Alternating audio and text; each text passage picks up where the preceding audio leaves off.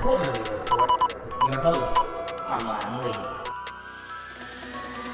Yo, what is going on, ladies and gentlemen? Welcome to a brand new episode of the Quarterly Report podcast, episode 199, one episode away from 200.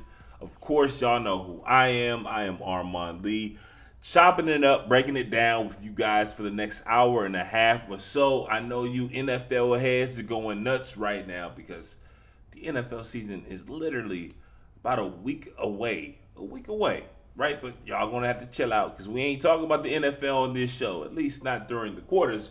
However, what we are talking about will be why there's such a fascination over mascots and team names. This is something that I will never understand, and as I get older, the logic behind this rationale becomes harder and harder for me to understand. So I'm going to speak to y'all because the Bombers who get mad at teams changing their names, I've got one question for you.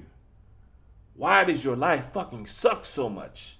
We're going to be breaking that down in the fourth quarter, but also I'm going to get my Siskel and Ebert on. You know what I'm saying? I haven't been in the theater for quite a while, but that doesn't mean that there hasn't been very strong things to watch on one's television, including the Netflix series about the Malice in the Palace. I will review that and so much more. But first, our number one topic this week. First quarter. So, in the intro, I told you all, we're not really going to be talking about the NFL this quarter. There'll be plenty of NFL topics to discuss. And honestly, there's not really much NBA discussion to be had as well. So, yes, I know you guys are going to be shocked, but something from the Diamond actually piqued my interest this weekend. It really did. And, y'all know I hate baseball. I just really dislike baseball because baseball to me is the guy who takes himself so seriously. You feel me? Y'all know the Bama. You out with your partners and everybody's having fun. They go on you. You go on them. Everybody's joking. You just snapping. Just joning on one another. It's just all in fun. And then you say something about Buddy, and then Buddy gets in his feelings and makes a whole scene out of something because they can't take a joke.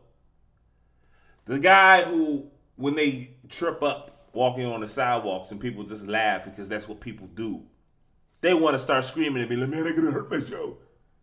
Y'all know the motherfucker. Y'all know who it is. The dude who approaches someone, has an interest in them, and then it gets rejected, and then all of a sudden turns around and starts insulting the person who they were trying to holler at. To the point where you didn't have to start joning on him and pull him away because he's acting like a dickhead. We all know someone like this. The person who you can never critique at work. The person who, and I work in television, right? So there'll be rundown meetings and, hey, you know what? Let's change this. Or I think we need to reword that. And then they get extremely defensive because they take themselves too seriously. If you could take all of those characteristics, all of those traits, and like put it in the machine and have a sport pop out, it would be fucking baseball, bro. The managers wear uniforms.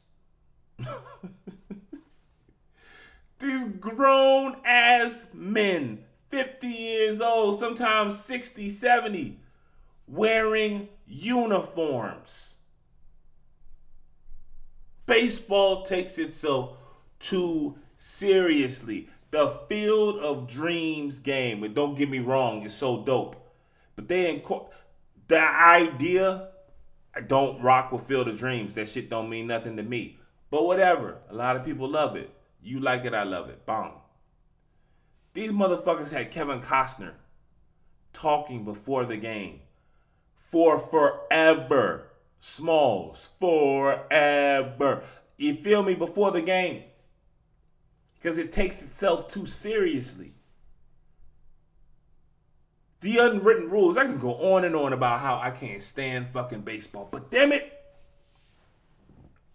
something happened, I believe, Sunday in Queens that almost I was at a loss for words.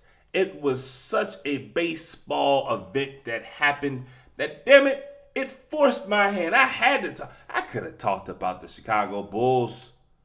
I could have talked about I could have talked about a racket shit. I could have talked about Aaron Rodgers, top 100. Fuck that. The New York Mets were public enemy number one.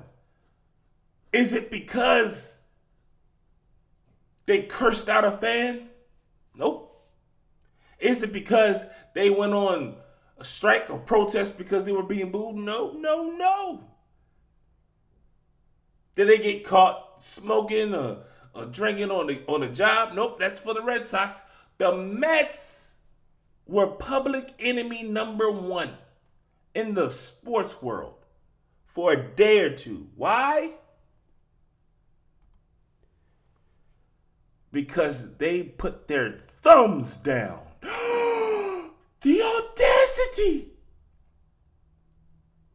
The New York Mets reached base, and then in a sign, in a stance, in a show of disrespect, in a show of anarchy and lewd behavior, they actually put their thumbs up and then they turned them down looking at the fans. Oh my goodness. What's wrong with the athlete in 2020? Shut the fuck up. They put their thumbs down, bro. In the next quarter, I'm going to talk about a documentary where players literally were punching fans. And understand this, I have 100% always been pro player in that. Fans want to act stupid. Fans, hey, what's the saying? Play stupid games, win stupid prizes. Now, the fans in New York for the baseball team, the Mets, they didn't do anything like that. They didn't do anything stupid. Please understand, I am not comparing the fans in Detroit way back when to the fans of the Mets. If you buy tickets, you can 100% boo. I'm a Knicks fan. You know how many times I booed them motherfuckers? Hey, dog, the Mets are trash. They're not good. So if you're a Met fan and you pay money and you haven't liked the production you've seen, sure, boo. It's a boo. But if you boo your home team, don't get all in your feelings if they put a thumb down. Bro, when I saw the outrage that it was all across television, all across the internet, all on different New York media sports pages, I thought I missed something. I really thought I missed something. I was like, okay, hold on. There has to be more here. There has to be more here.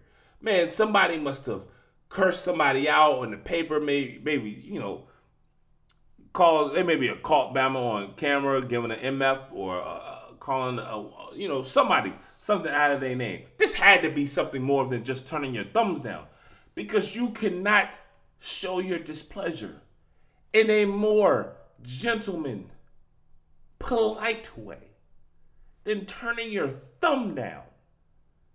They didn't flip Bama's off. You understand? They ain't curse anybody. They ain't swinging anybody. They ain't talk. They ain't demean anyone in the paper, in the post game. They said, look, y'all Bama's boo us when we don't play well. We don't like that. So when we do play well, we're going to look at you and put our thumbs down. That's some sucker shit. But to get mad at it is taking sucker shit to the motherfucking next galaxy. You're getting paid millions of dollars. And look, I'm consistent with this unless you do something outlandish. More times than not, I'm gonna align with the player. The player wasn't feeling the fans. They didn't do anything inappropriate. They put their thumb down. How childish is this? And as if that somehow can't be topped in terms of, remember, taking yourself too seriously. You get booed. All right, man, eat that shit. But whatever. You put your thumb down. You're not violated. That's nothing crazy. Okay, cool. But in an effort to top the absurdity, we now have media members appalled that players somehow put their thumbs down to fans? Put their thumb down. I don't even know the last time I put my thumb down to something unless I was trying to imitate Joaquin Phoenix from Gladiator. Who puts the thumb down to something? It's the most childlike thing. It's the most childlike way to express displeasure that I can even think of. I mean, the only thing that even tops it would be sticking your tongue out. Imagine if they did that. Oh, breaking news. The Major League Baseball players have run amok. Story at 7. Can you imagine? If the outrage for a turned down thumb was able to give and deliver all of this, what would they have done if they stuck their tongue out? You know what I'm saying? Like, what are we talking about?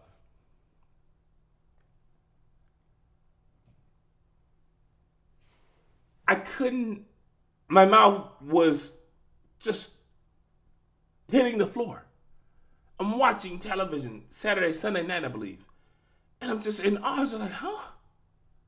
You ever see something where the reaction goes so far in the opposite direction of how you feel? You start questioning your life.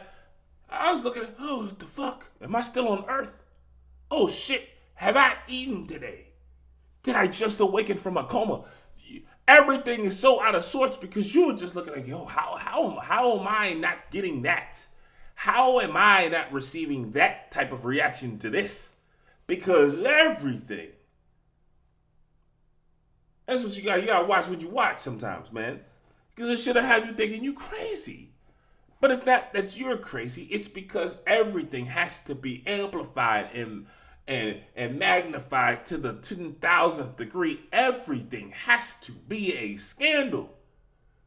We're grown men in the most polite manner are just saying, hey, we don't like to be booed. So we're going to turn the tables. And as if that wasn't silly enough, we had the owner of the Mets release a statement. Like, bro, your team is some shit. And I guess you have to make the fans happy, right? You want to keep butts in the seats. Every study shows, doesn't matter. You can have the worst group of players, of people on a team. But if they win, you just talked about the Field of Dreams, right? If you win, they will show. Just win. That's all you got to do. I find it hard to believe that fans, I really do. And maybe I'm wrong, because baseball is the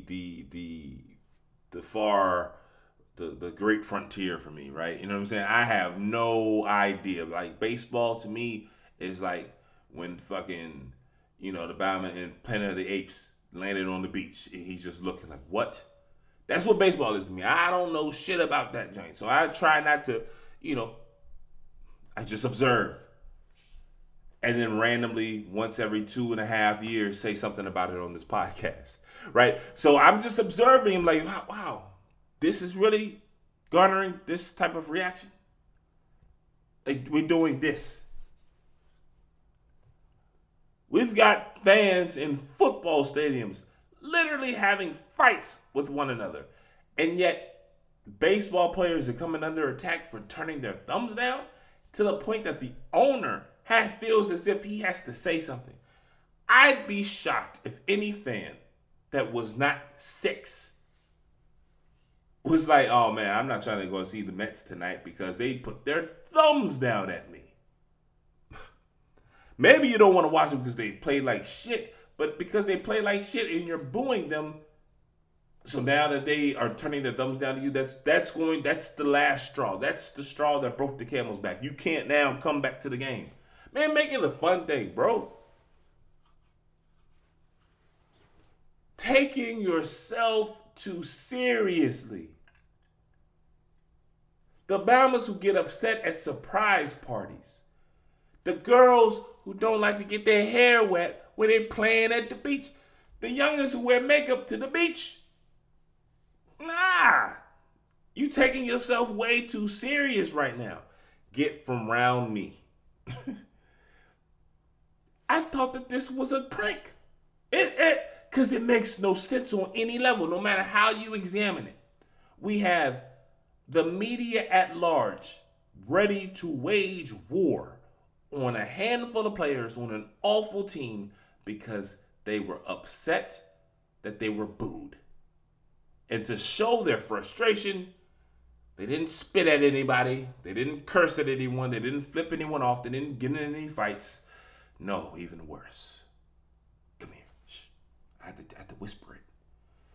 They actually turned their thumbs down and pointed at the fans. And then, because it was so appalling, they actually had to explain why they were doing it because nobody knew what the fuck they were doing because it's so innocent.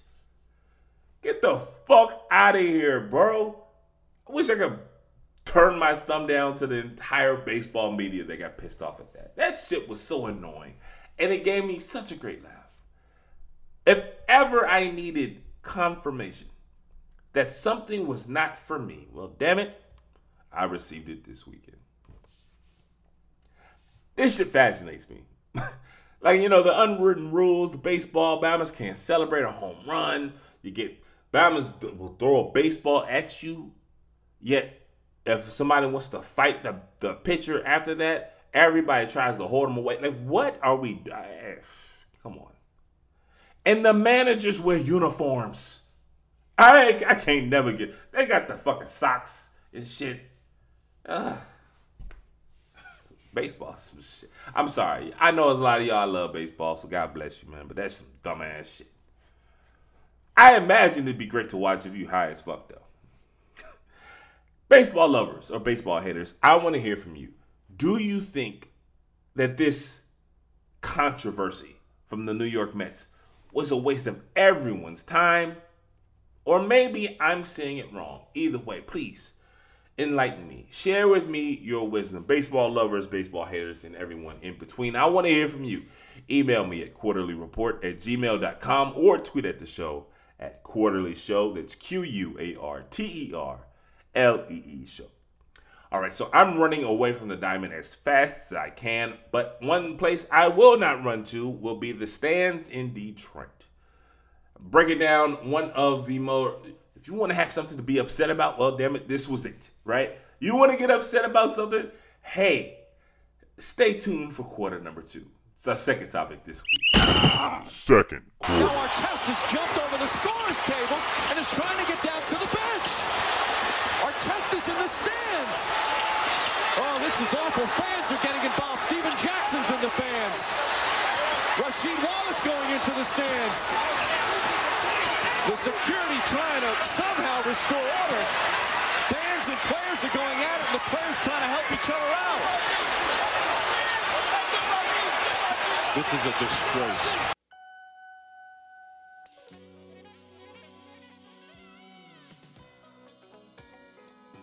How truly beautiful is it that Bill Walton, none other than Bill Walton, was on the call for the nationally televised game at the Malice at the Palace. Like, how beautiful. If that ain't some Forrest Gump type joint, right? 30 for 30 slipping. 30 for 30 is slipping. 30 for 30 should have absolutely. I'm talking about when we were talking about the U the first time and the 2 Escobars. How did they not have a 30 for 30 on the Malice at the Palace? And how has there not been a 30 for 30 just on Bill Walton himself? This man. Hey, seriously. But we're not going to, this isn't a Bill Walton special. We're talking about the Malice at the Palace. And of course, I'm giving you my review of the Netflix documentary. I don't even know if it's really a documentary. You know what I mean? They had an episode, I believe it's like an hour-long episode on it. First off, if you are a NBA fan, and if you're of a certain age, you remember where you are, what you were doing when this happened. I vividly remember I was coming home. I had to work. I was working at my job, came home, chilled with the little youngin', then came home, turned on the game, and it was a blowout. So I had the game on in the background, and I'm not watching it for most of the fourth quarter. And then that happened. And I remember Mike Breen going crazy. I remember Bill Walton doing this is a disgrace. And then later on, well, they were laughing. Because the absurdity of fans trying to fight NBA players. Unfortunately, especially if you've seen this documentary on Netflix, unfortunately for Ron Artest, Steven Jackson, and Jermaine O'Neal, Reggie Miller to a lesser degree, this was not a laughing matter. And it's so interesting. This happened, in 04? 05? It was so interesting how far we have come. I don't even want to say how far we've come.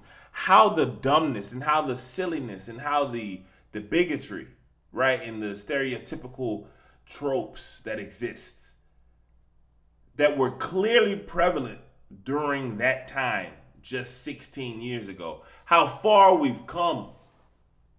And, a relatively, depending on your age, short period of time. You watch this documentary and you see how in that moment the fans were looked upon as being victims. And then they're talking to the district attorney or one of the prosecutors, and he's like, the players didn't do anything wrong. This stemmed from a few bad fans, and then it turned into, several dozen. But a guy throws a beer on a player, and we killed Ron Artest. We killed Steven Jackson. And just to see how we view it now, a decade and a half later, was nuts. Because I trust me when I say this, I was always pro player on this. I don't know where you're from. I don't know your religion. But for me, if you throw beer on a person, on a grown adult, you are going to, or you should expect an ass kicking. I don't know where people thought, and they make the excuse, people had left, the game was a blowout, so some of the fans from the upper tier made their way down. Nah. Bama's were throwing chairs? Nah. And I get it, man. Detroit's a hard city. Detroit is a hard town. I get it. I 100% understand that.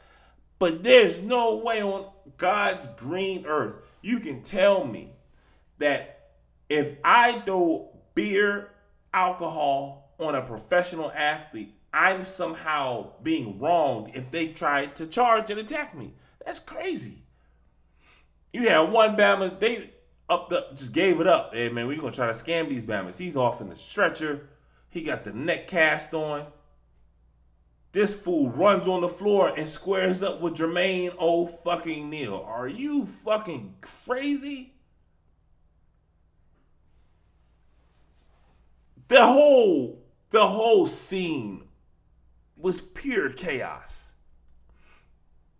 And, oftentimes when you look back, you have, there's the tendency to over romanticize. There's a tendency to exaggerate a bit, right?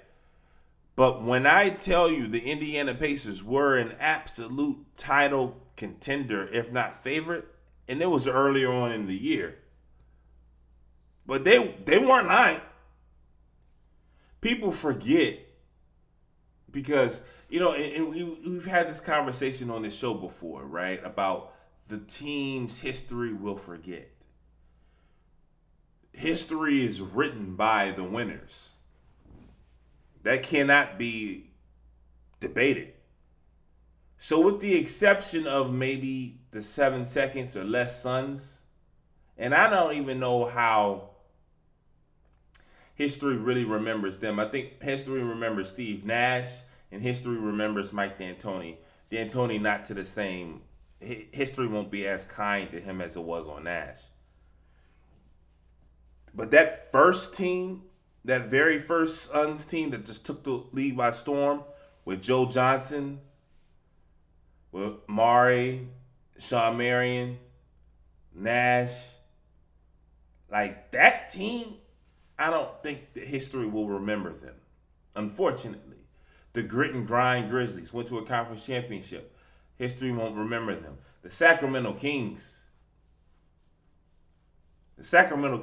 a team that was phenomenal, a team that should have won an NBA championship if not for one referee.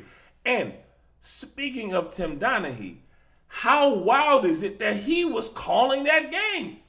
Tim Donaghy was one of the officials reffing that game.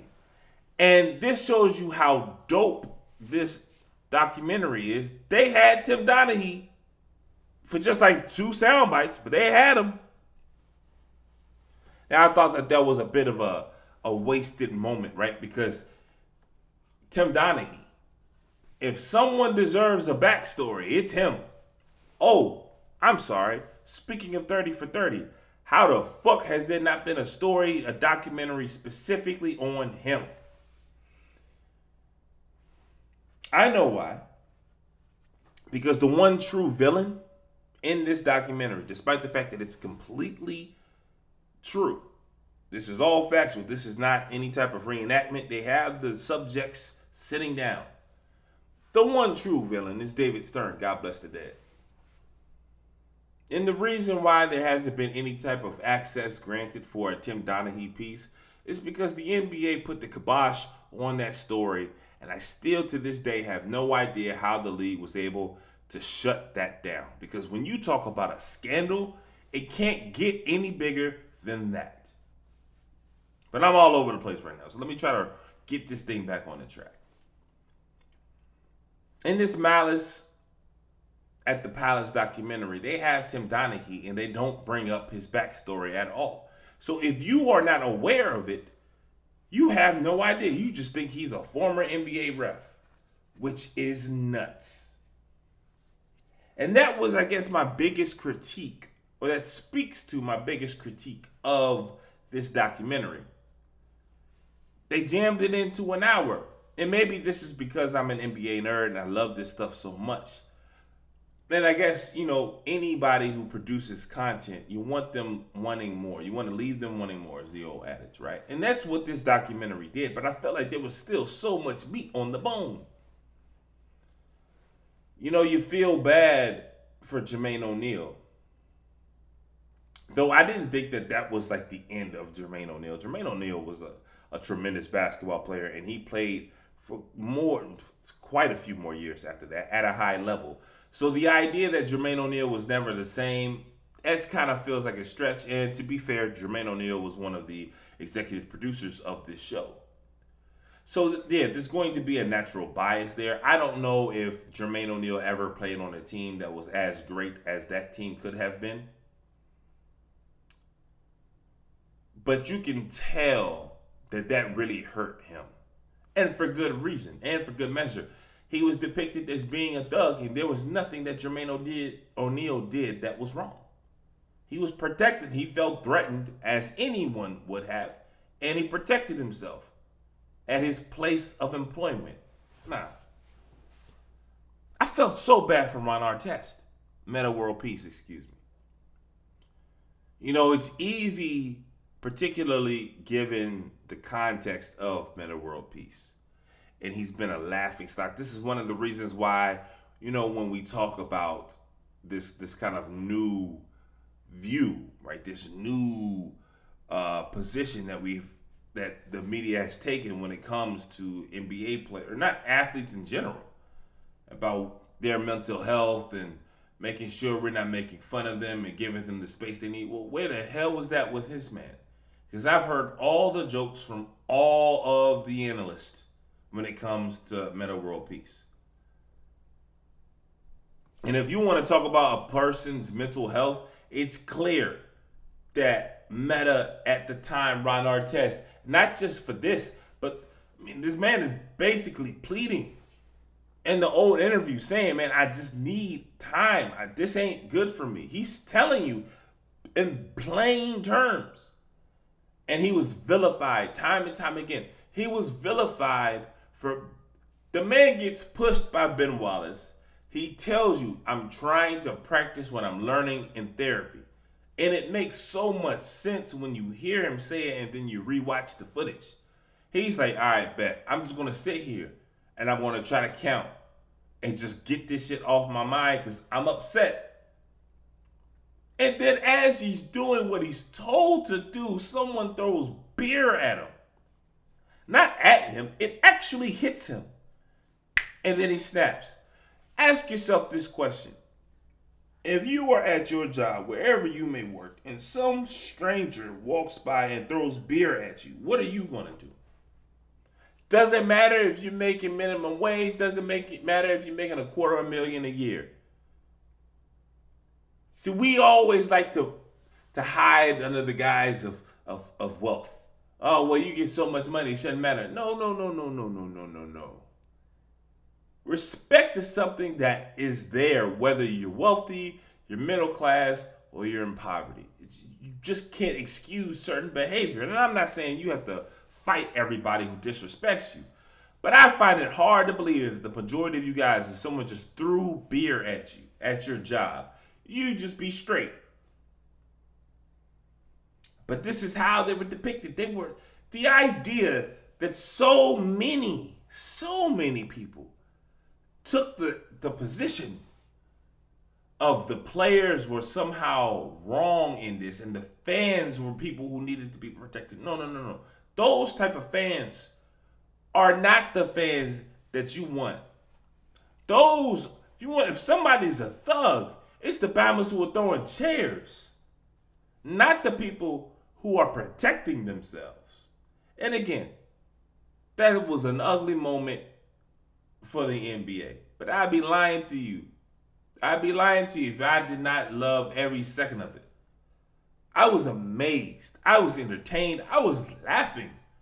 Because I wanted them to knock all of those little motherfuckers out. Because there was never a time, even in 2004, bro. 2004, I'm like 20, 21 maybe. Even at that point in my life, there was no thought of throwing something at a player and thinking that's cool. Thinking that's okay. And it's odd to see this documentary through the lens of 2021 because it's very clear. And some of your favorite sports voices, they don't look very good. 15, 16 years removed from this moment. It's not a pleasant sight for a lot of your favorite, some of the most respected names in sports because it shows you how nasty it was in the early 2000s. These men had to be forced into a wardrobe, which is nasty in and of itself. So if you're asking me, and no one has, but damn it, I'm giving you my opinion for free, you're welcome. If you're asking me my review of the Malice at the Palace documentary on Netflix, I say, hey man, if you are an NBA fan, I highly recommend it. Even if you're not, I think you would enjoy it just to relive one of the more infamous moments of sports in this generation. It's something that will live on. I truly do believe it. But it's also eye-opening to see where we were just not that long ago. Just like a blink of an eye in regards to time. A blip. And you see where we were how we depict some of these aren't just regular players. These were some of the best players at the time. How the commissioner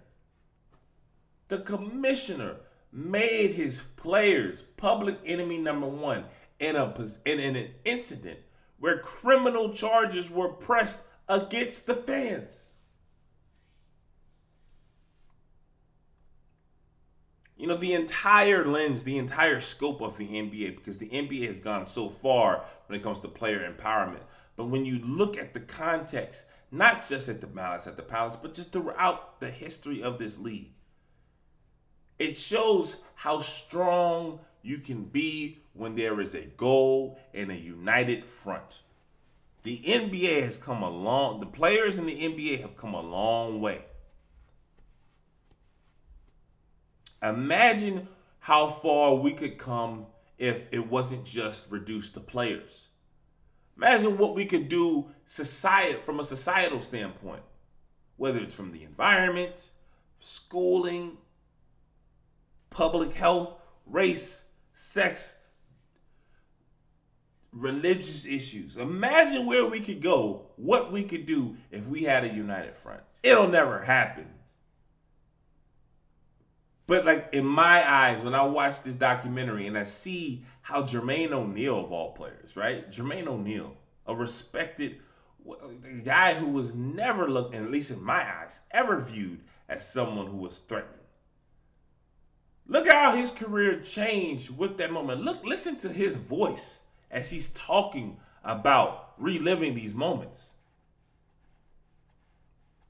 Listen to Ron Artest, someone who was actively working. Look how far we have come when it comes to therapy. Ron Artest, who has been the butt of jokes, Meta World Peace, who has been the butt of jokes for over a decade now. Now that everybody wants to be, hey, listen to the athletes. The athletes, they need their, mental health. And the same people who years ago were ripping this man. Look how far us as a society has come. If this doesn't make you look back and say, wow, re-examine everything, but also think, at least for me, watching that made me think, my mind goes straight to, damn, look at what they did. Look how far they've come. Imagine, it'll never happen, but imagine if we could pull some shit like that off too. 16 years is all it took. And by no means am I saying we are at a perfect point in time, but in comparison, it's night and day. All right, guys, you heard the horn. That means we are at halftime this weekend. This weekend, halftime. I want to try a brand new segment, right? I learned this from my pops so long ago. Never, ever, ever tell someone, I told you so. You don't ever want to do that because that's nasty. If you give your opinion on something, if you give somebody advice, particularly that you care about, that you love, you give them that advice because you care about them, because you love them, not to keep score. And while I love you guys in the large sense of the word, most of y'all I've never met in my life. So I do offer you some love, but damn it, I'm keeping score. And I will admit, when I'm wrong, and I will never run away from it. But I'm right a lot of fucking times, man. And I'm not going to let my victories go unseen. So damn it, we've got a few topics that I will tell you. I told you so. Take a listen.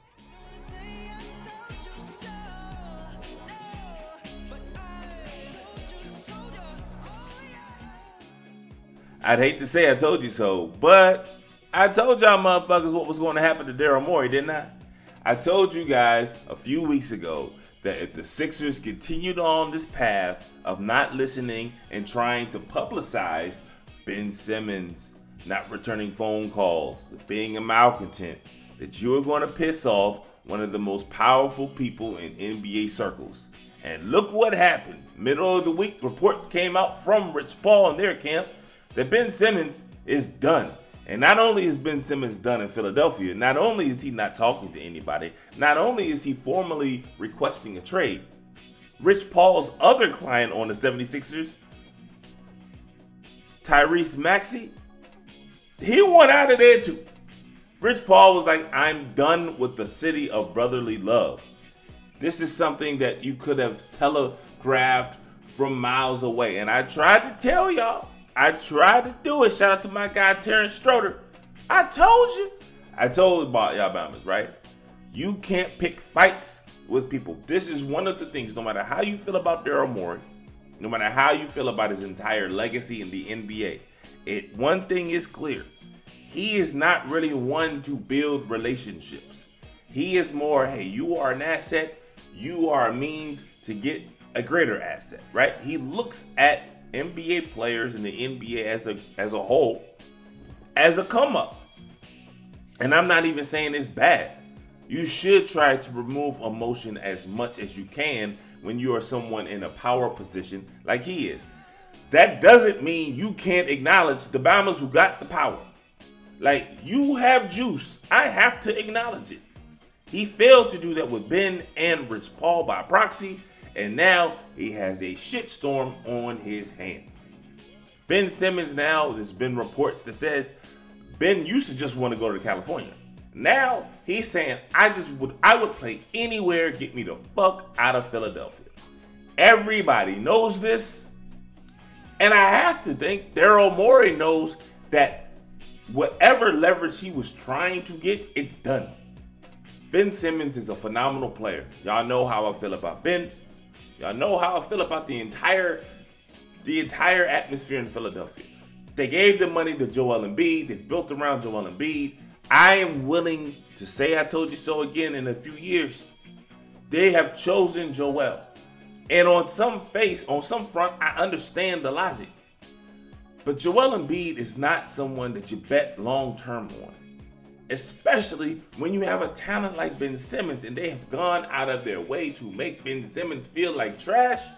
Joel Embiid, Doc Rivers, damn near the entire team blamed the series loss on Ben and solely on Ben. And if that's the case, this is what you gotta read between the lines. If Ben Simmons is the sole reason why the 76ers have not succeeded, despite the fact that the only time the 76ers were swept out the playoffs, that happened when Ben didn't play. Oh, my bad. 2 years ago in the bubble. The only time the Sixers started to win and started to make the playoffs, that just so happens to coincide when Ben Simmons started playing. He took the first year off because of injury. Second year he was back. That was the first time the process, if you will, made the playoffs. But don't say that either. Maybe you believe in all of these coincidences. I don't know. Maybe you do. I don't know your religion. But I know that every single year that Joel Embiid has been in the league, despite being one of the best players, he's hurt. And for the last several years, the Sixers, despite one of the best players in the league missing significant time, the Sixers still make the playoffs. It ain't because of J.J. Redick, Markelle Fultz. It ain't because of Tobias Harris. You understand? It's not because of Landry Shamet. You name them. We know why. And they're going to let a 25-year-old, 26-year-old top 5 defender, top 3 really, top 5 defender, top 5 playmaker, passer for others, go. You put all that on the shoulder. So here's the question. If Ben Simmons was the sole reason why the Philadelphia 76ers did not succeed in the playoffs, why do they want so much for him? Or why don't they package him and all their future picks and Tyrese Maxey to get a Damian Lillard or to get a star player? Why do they want so much in return for a player if they truly feel that they are championship contenders? I think the answer is clear as day, but I'll let y'all do it because I need another segment of this down the road. But I told you so. Daryl Morey, I told you so, bro. Don't pick fights with Bombers who got a bigger and larger weapons than you. Look, y'all, whatever's going to happen in Philadelphia, it's been written. We've known it for a while. I am almost as confident in Philadelphia completely falling apart within the next 3 to 4 seasons as I am with any sports take that I may have currently. And I want to make it perfectly clear, and I've said this time and time again, and yet somehow people misrepresent what I'm saying. They act as if this part, which is a very important part, has never been admitted by people who are fans or people, I don't even say fans, but people who like Ben Simmons or appreciate Ben Simmons' game. He played poorly in the Hawks series. He didn't play well. He needs to fix whatever it is mentally that is hindering him, particularly, and this is something that I've harped on since the jump of this show. He needs to work on his free throw shooting. I don't need Ben Simmons to shoot threes.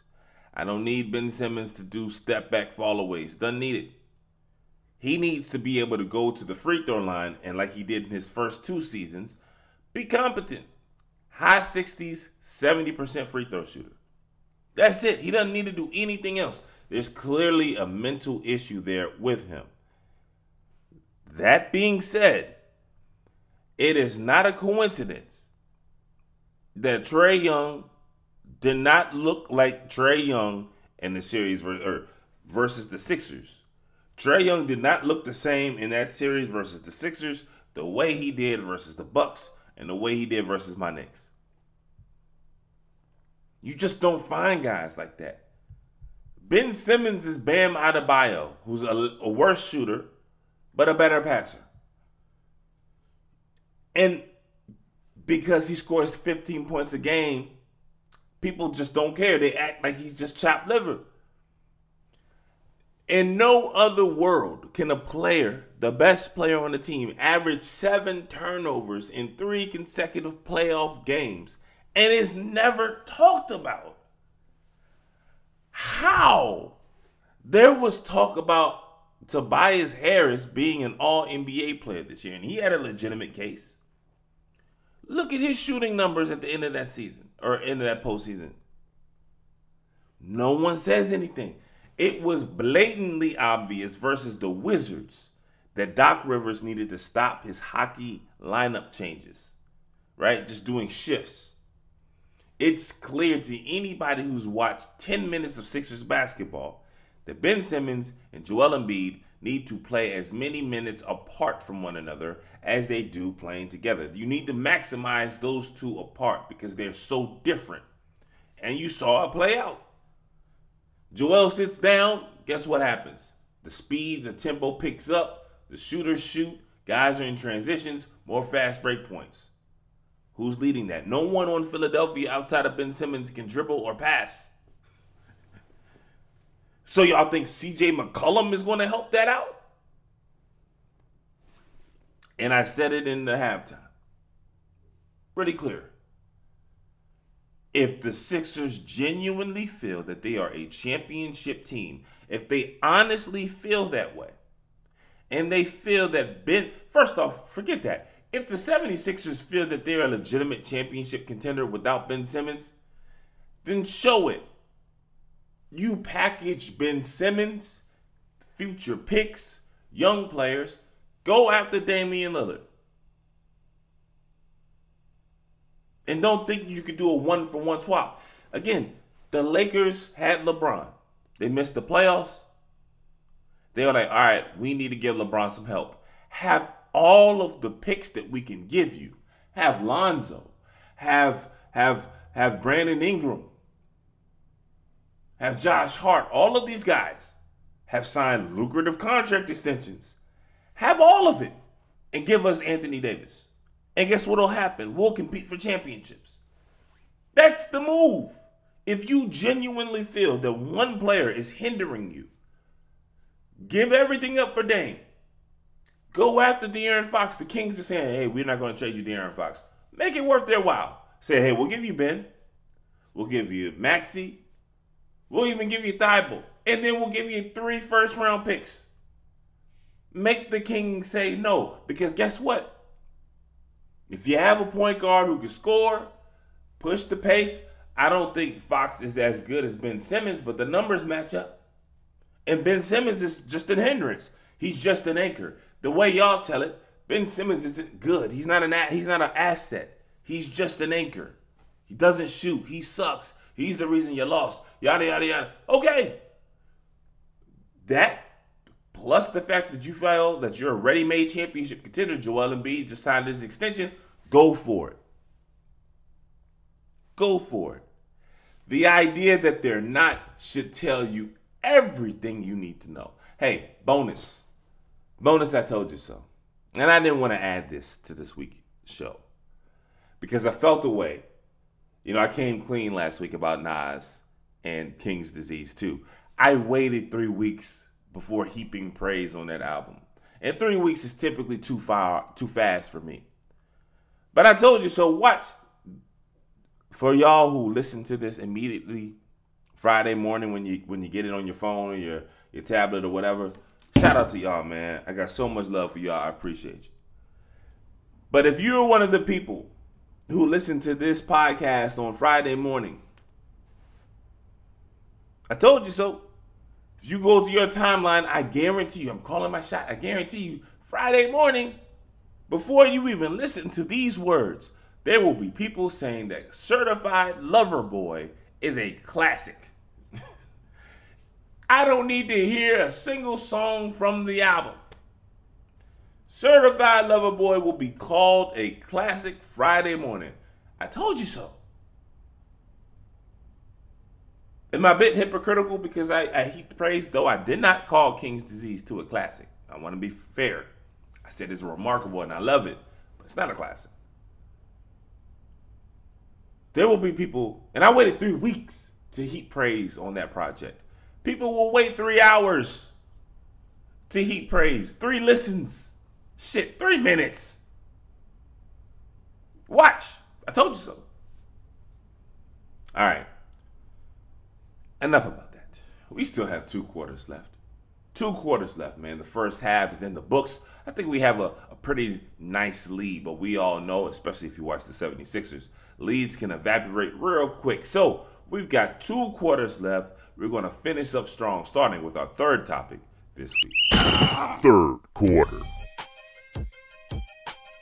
You hear the music, so you know where I'm taking this. And though I want to make this perfectly clear, I thought I was done with this segment, right? Because I didn't want to make fun of athletes. They are superior, they're supremely, talented players.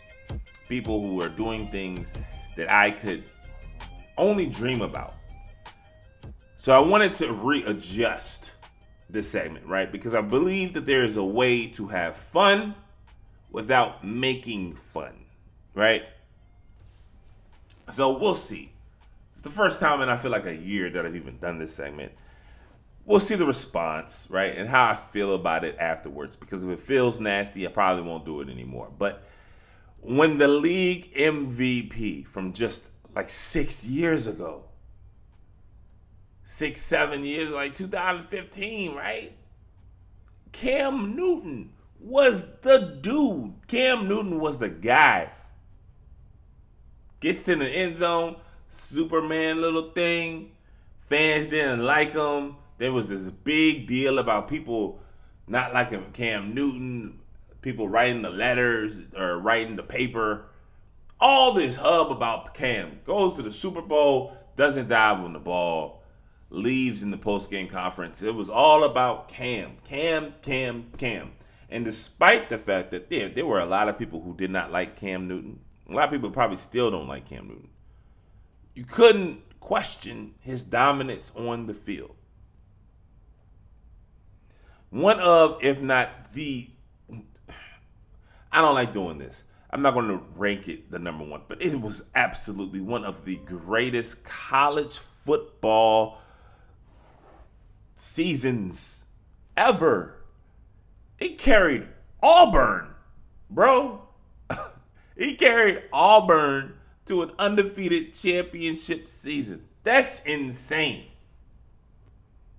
I don't know if Tim Tebow, Archie Griffin, you name them, anybody who you have up there number one, greatest college football athlete, Bo Jackson, Herschel Walker, whomever, I don't know if anybody carries that Auburn team to a championship. That year was so incredible. And Cam Newton absolutely revolutionized how football was played. But unfortunately, much like the late, great Steve McNair, I feel like by the time his coach genuinely knew how special he was, it was too late. And that we all know NFL stands for not for long. When you look at I don't want to say the fall off, but the gap of where Cam Newton was just a handful of years into where he is now, it's amazing. It's truly like mouth dropping. You just like, what? In the same time, when we have quarterbacks playing into their 40s, Cam Newton is still a baby, still a pup, and it may be it. It may be it for Cam. And I hate the fact that it's happening to him because unlike Donovan, and I don't like comparing players just by races, but I think this one's a little bit more accurate. It's not just, hey, these are black quarterbacks who could run and had success, went to the Super Bowl, was close to winning. Cam Newton never had a squad like Donovan had. Cam Newton was absolutely a better quarterback than Donovan McNabb. But when you look at how Donovan McNabb's career just was done, like he was in Philly, they had success. For some things went sour in Philadelphia. Andy Reid jettisoned him to Washington, and it was over. It was over. He was on the Raiders for a stint, I feel like, and it was done. I don't know what happens to Cam Newton after this. And a lot of people are like, oh, man, y'all saying Cam is washed, y'all overreacting. Are we? The problem, I think, with Cam is the high upside just isn't there. Despite his young age, despite, obviously, his prime, his body gave out on him, it feels like, right? I think it was Dragonfly Jones who tweeted this week. I don't know if you can put up with all the things that go along with having Cam Newton on your team. Not saying it's bad, but he's just got such a huge star quality around him that if you even try to have him as a starter, is 15 for 28 going to be enough? 186 yards, is that enough to deal with the hoopla? I think that's a legitimate question. In fact, I think at this point, it's probably out of the realm of, we probably should get out of our heads to think of Cam Newton as a starter, but that's the problem. If we no longer consider Cam Newton a starter, which is, I believe, is clearly the point that we're at now. I think Cam Newton's like, 31, 32? It's crazy. It's crazy. But if we're now at the point where Cam Newton is no longer a starter, that eliminates so many teams in which he can play for. Because if you are even thinking of having Cam Newton on your team, you better make sure everybody on that team, that organization, and the majority of the people in the fan base understand that your number one is solidified. There can't be any doubt. Because if he goes to Dallas and Dak Prescott has a few bad games, guess what's going to happen? Everybody's going to be looking for Cam. When's Cam coming in? If Cam Newton goes to Tampa, ain't nobody talking about Cam Newton, right?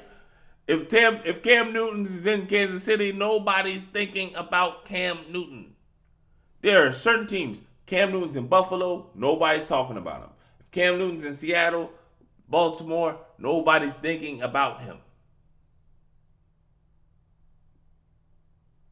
I don't know if we're at that point in Cleveland. And I think Baker is better. But I don't know if Baker's position is that solidified. Whereas if he goes to Cleveland, Baker has 3 or 4 bad games in a row. All that talent on that offensive side, they all rock with Cam. Oh, yeah, that's a problem. Cam can't go in Cleveland. Cam can go to San Diego. Justin Herbert, he's already been anointed. Boom. Cam can't go to Philly.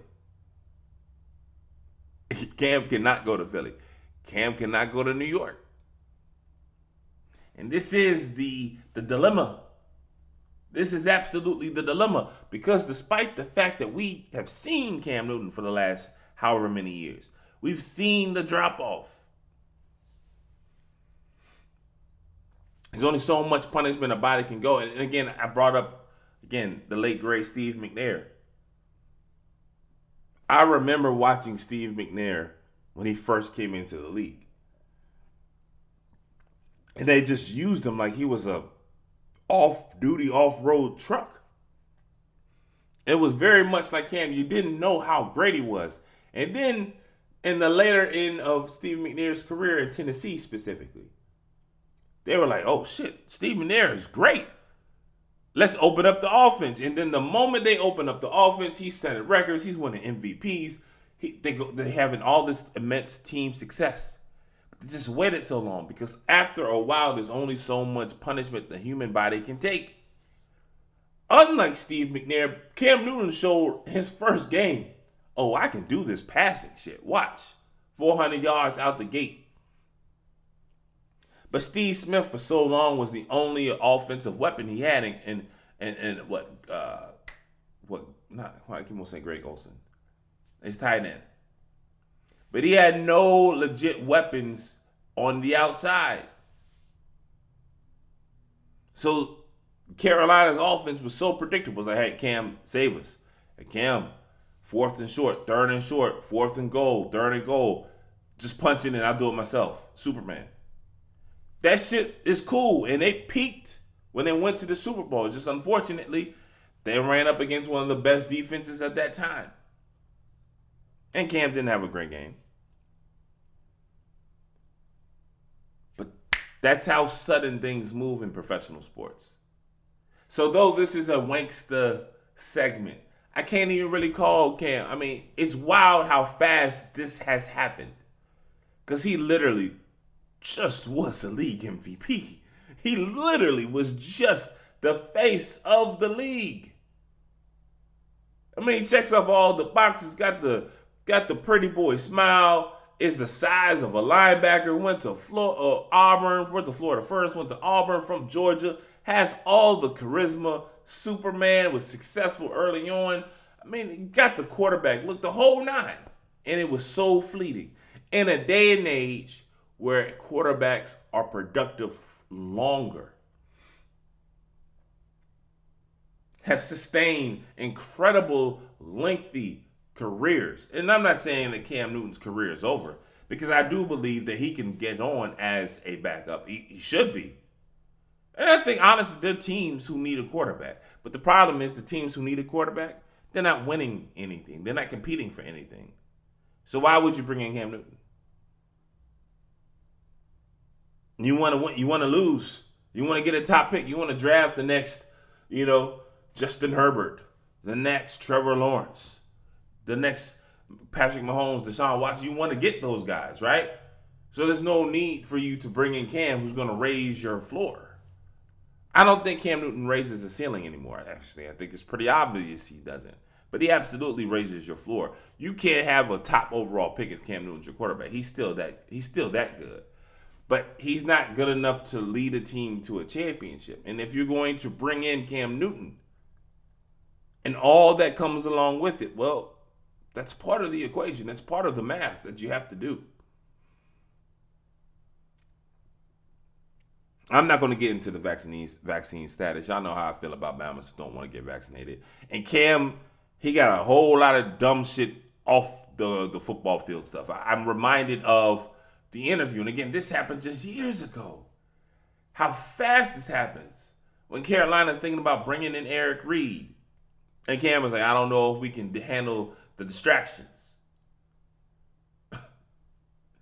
Remember that?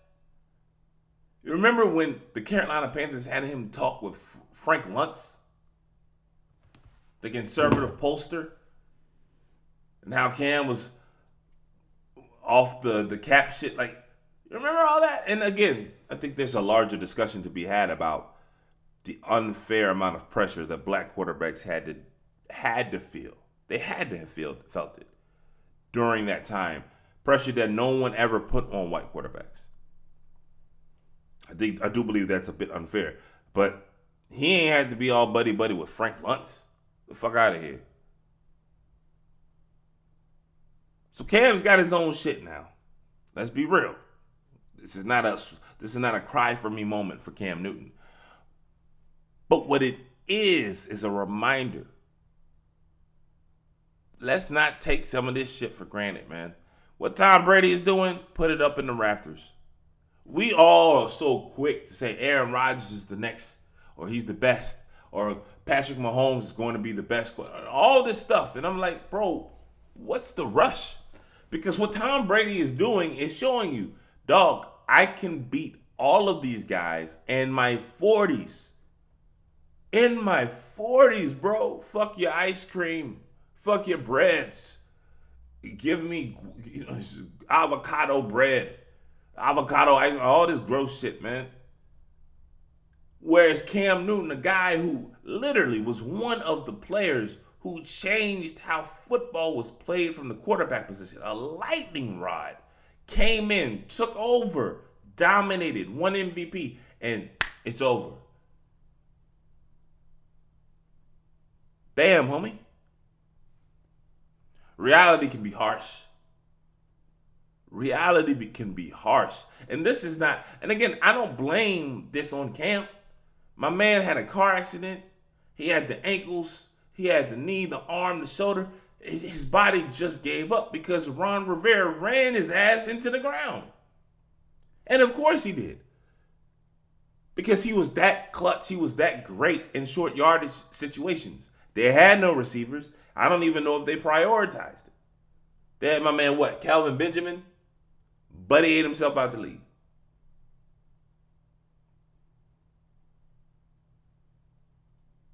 You never surrounded him with the talent to show off all of his God-given unique abilities. It's one of the things why I'm so happy that Patrick Mahomes has an Andy Reid. You give him all these speed weapons and all these weapons, and then what happens, right? We say, oh, maybe Patrick Mahomes isn't that good. Maybe it's the guys around him. No, don't do that. Celebrate greatness because it's not a guarantee that you're going to have it for long. People wanted to diminish what Tom Brady was doing. Oh, well, he's being coached by Bill Belichick. Nah, fuck that. Tom Brady's that motherfucker. Celebrate it. Because it ain't coming again. Celebrate Aaron Rodgers. Celebrate the guys who make you, the guys who when you see them, you know it's special. Because what Cam Newton did in his very, very short prime was absolutely special. But now it's gone.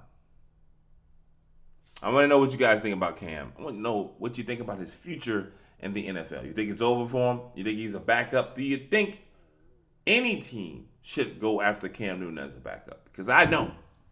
You have to make sure your number one is solidified. Because don't be having Baker Mayfield be your number one. Even with Baker playing as well as he's playing. Because you know there will be bad games from Baker. And the moment there's a bad game, Daniel Jones, another one. Don't do it. Giants, don't bring in Cam. Because the moment you do, you're asking for trouble. But that's just my opinion. I want to hear from you. Email me at quarterlyreport@gmail.com or tweet at the show at quarterlyshow. That's QUARTERLEE show. All right, guys, 3 quarters are in the books. We are almost there. But one of the biggest topics that have at least been in my radar for like a year now, a year plus, picked up steam earlier this year after a name change in Cleveland. And now the Washington football team is bringing up lists and thinking about doing potential reality TV shows to reveal whatever their new name is going to be. And I'm just like, enough. The debate about how serious we take sports nicknames. It's our 4th and final topic this week. 4th quarter. You know, sports has done a phenomenal job at uniting. There's so many things that are going on in our world, in our country right now that, you know, to fight for what you feel is right is meant to be exhausting, right? To fight, to advocate, however you want to break it down, to fight for justice, to fight for equality, to fight for our environment, to fight for people who are unable to fight for themselves. It can be taxing, absolutely. And that's one of the reasons why sports are so great, right? Because for 2.5 hours, 3 hours, depending on whatever game, match, sport you're watching, you can kind of put that thing to the side and have a communal experience that brings people together and brings enjoyment and makes you feel, man, we're in such a digital time. You know, I have a daughter, as you guys know. I also have a very, very small niece. And looking at the world through the prism of a 38-year-old, right, whose favorite thing to do when I was little was to go outside.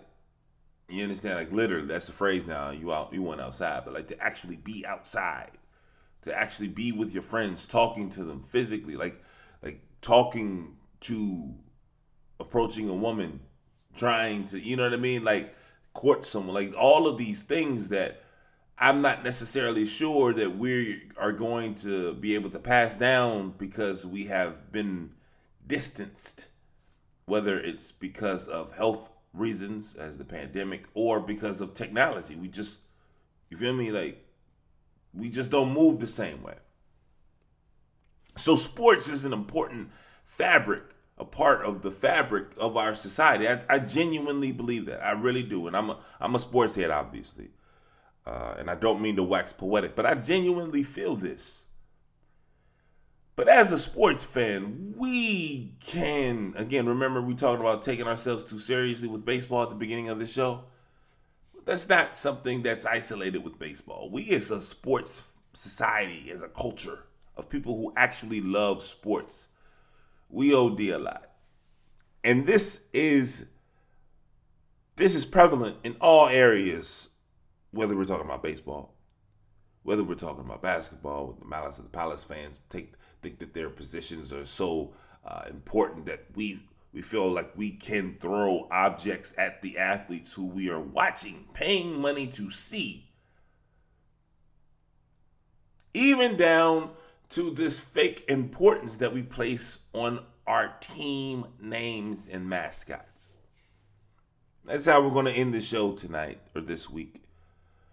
You know, y'all know, spent more than half of my years now in the Washington, D.C. area. Born in Richmond, still a huge Washington football team hub. So my entire life, that team, the Burgundy and Gold, they've represented, and a significant chunk of my sports IQ, my sports identity. You know what I mean? And I've never been a Washington football fan. My daddy was, God bless the dad, he was a Cowboys fan. So that was never gonna happen. But growing up, you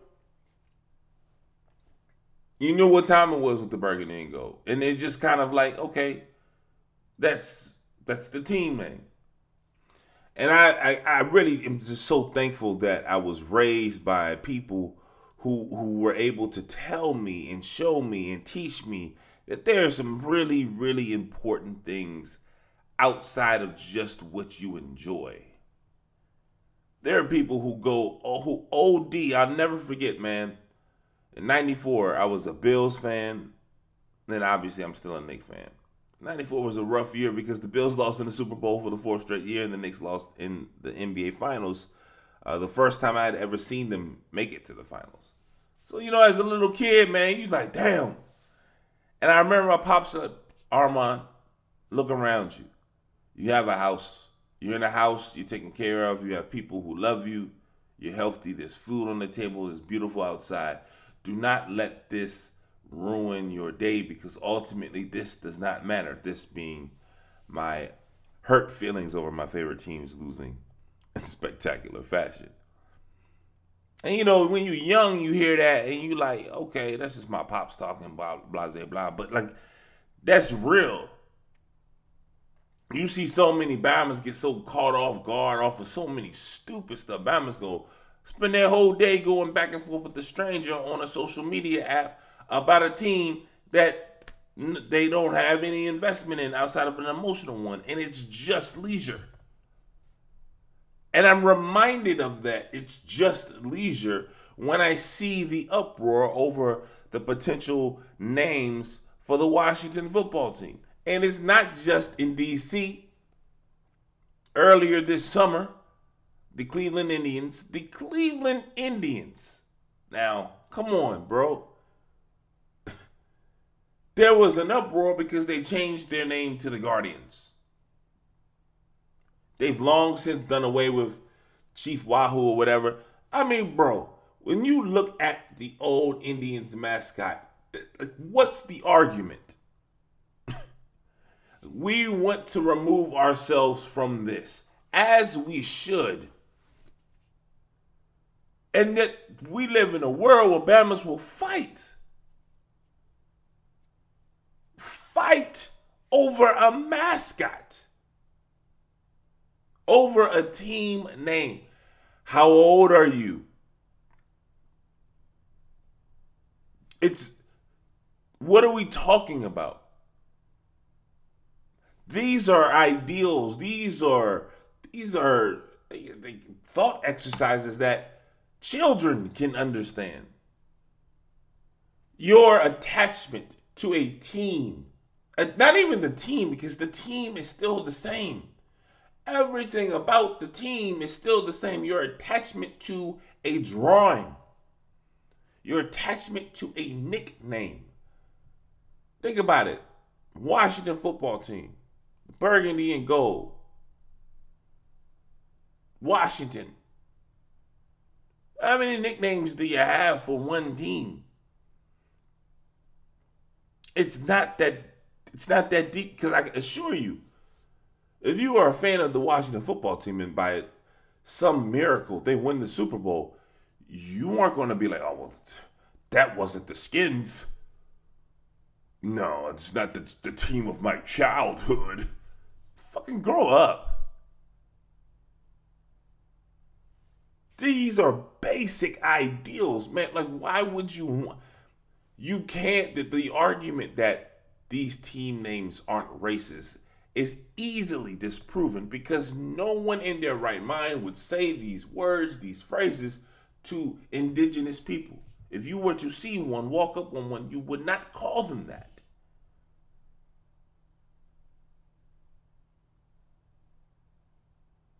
It's one of the reasons why the Chiefs are a little bit different, because people call people Chief, like, and I understand it. That's semantics, right? Because we know that's not.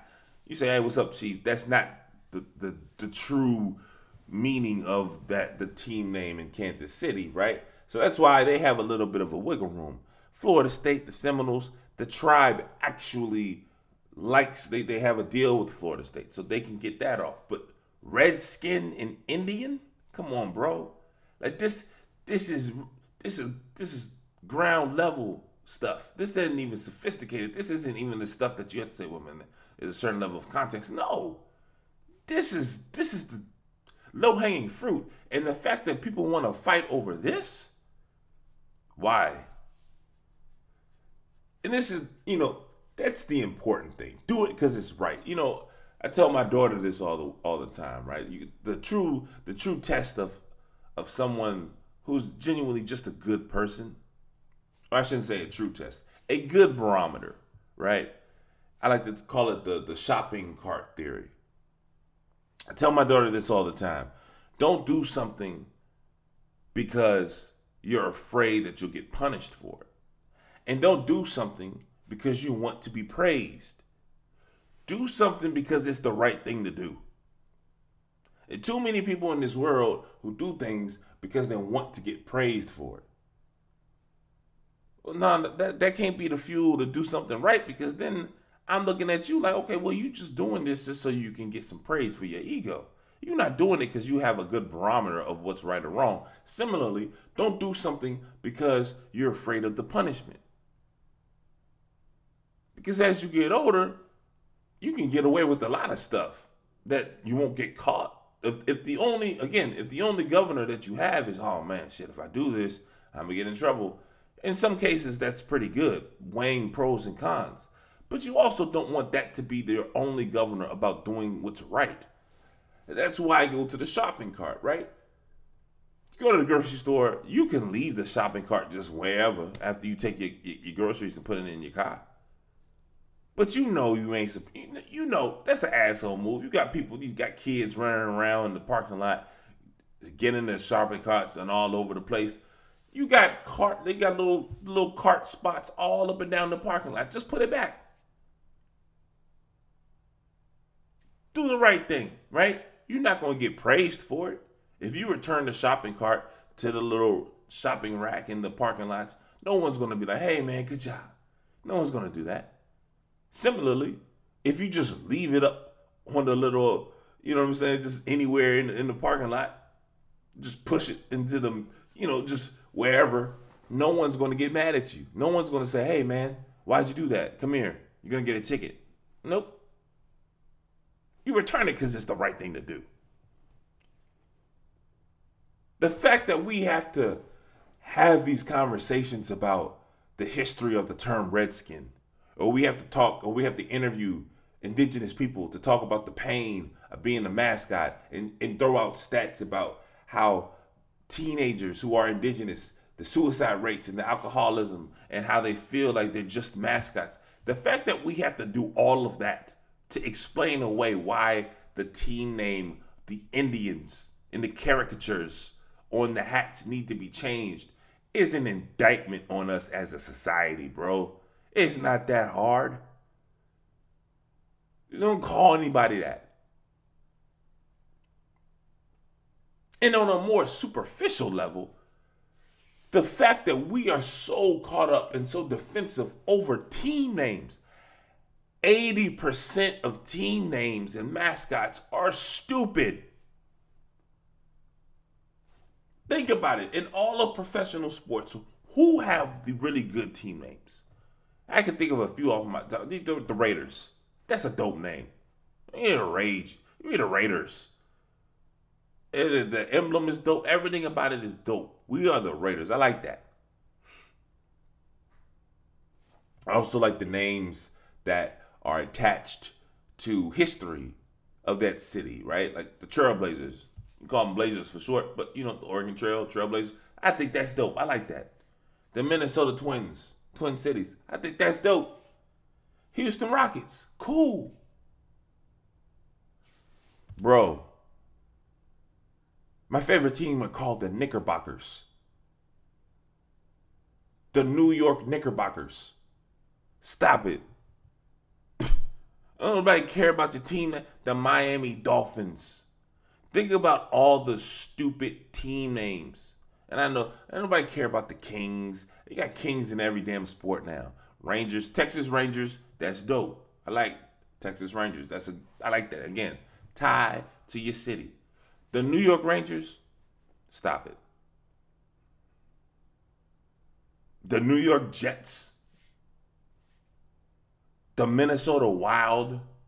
The San Antonio Spurs. You got a team named after Spurs, bro.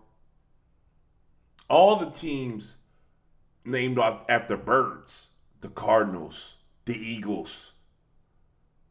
The Pelicans. I know Pelicans are prevalent down in New Orleans. Fuck it. Why are you named after a Pelican? Think about this. The Utah Jazz. The Jazz is a dope name, particularly if they were still in New Orleans. The Utah Jazz? You can't. Come on. The Toronto Raptors are only named Raptors not because of the history of Raptors in prehistoric times and what is now known as Canada. Because when they came out, the movie was super big and super popular, and the biggest villain in Jurassic Park were the Raptors. You understand? We have all of these stupid names. The Dolphins have a damn dolphin in the sun smiling on their helmets. The Knickerbockers are just shorts that nobody wears anymore. And you mean to tell me we have people fighting and on talk radio every single day complaining about the team name? Who gives a fuck about a team name? That's the one thing. Well, there's a lot of things that are crazy about sports culture. And as someone who is as embedded and a part of sports culture, like sports plays such a huge part of my life, I'm not pointing the finger at some, external or like it's your guys' fault. No, I'm a part of this, but we need to talk about it. If you yourself have been upset about the Washington football team, ask yourself, what's wrong with my life that this is such a priority, that I'm giving this energy? Because I guarantee you spend a lot of hours this offseason talking about the Washington football team. Don't tell me you don't care about it. Don't tell me the team, it's not the team of your youth.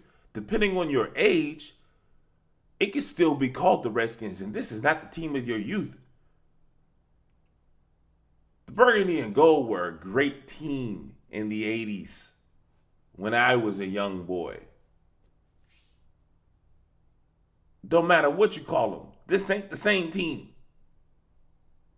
So either get upset and find a new team, or be an adult,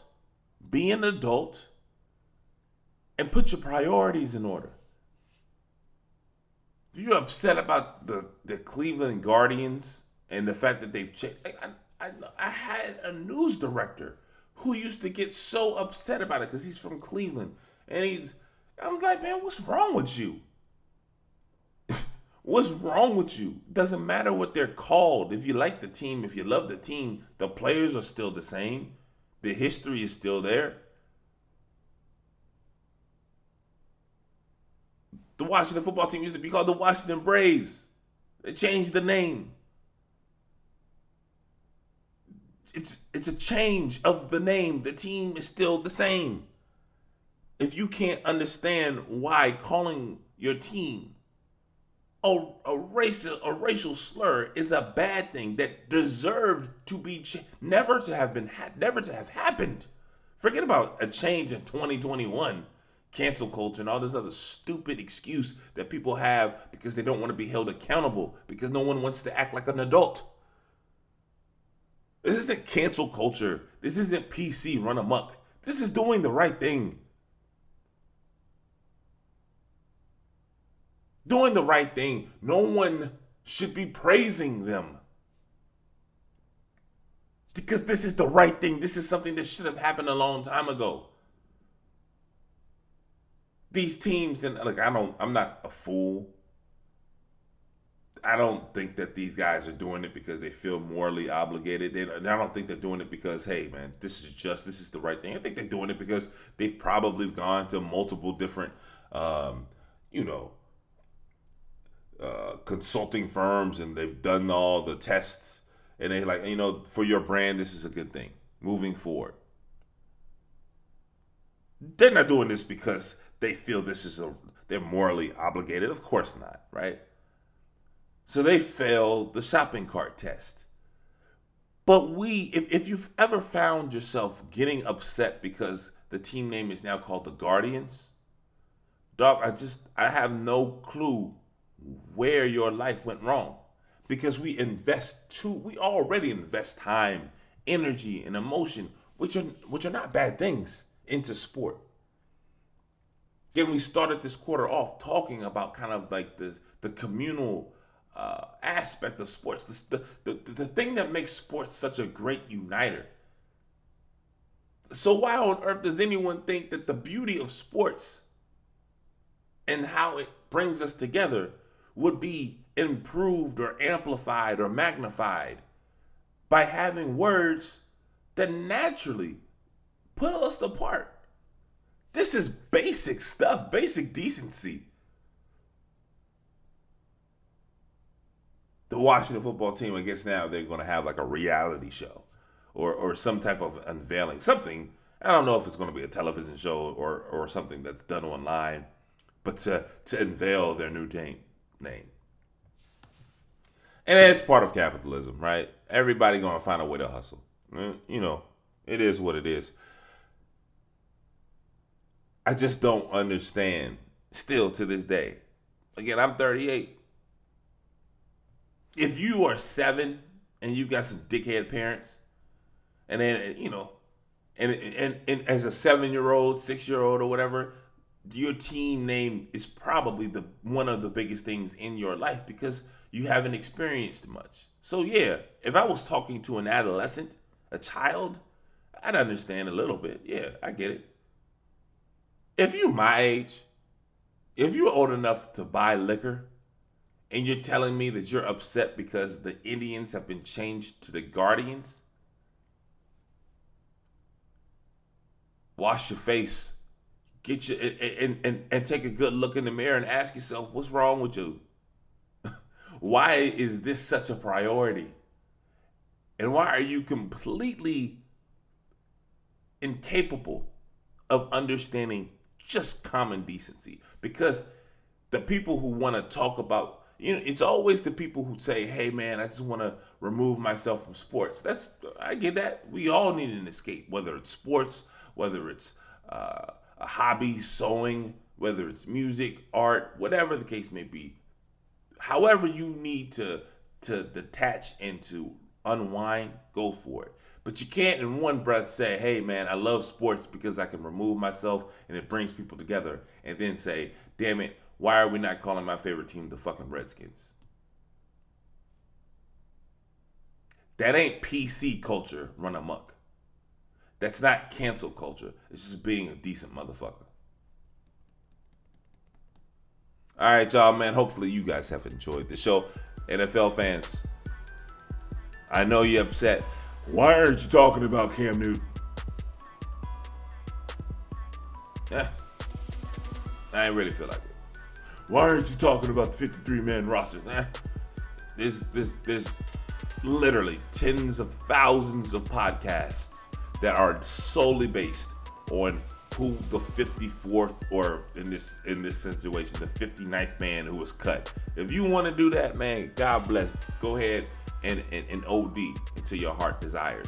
I'm sure I'll be talking about the NFL next week. In fact, I guarantee I will.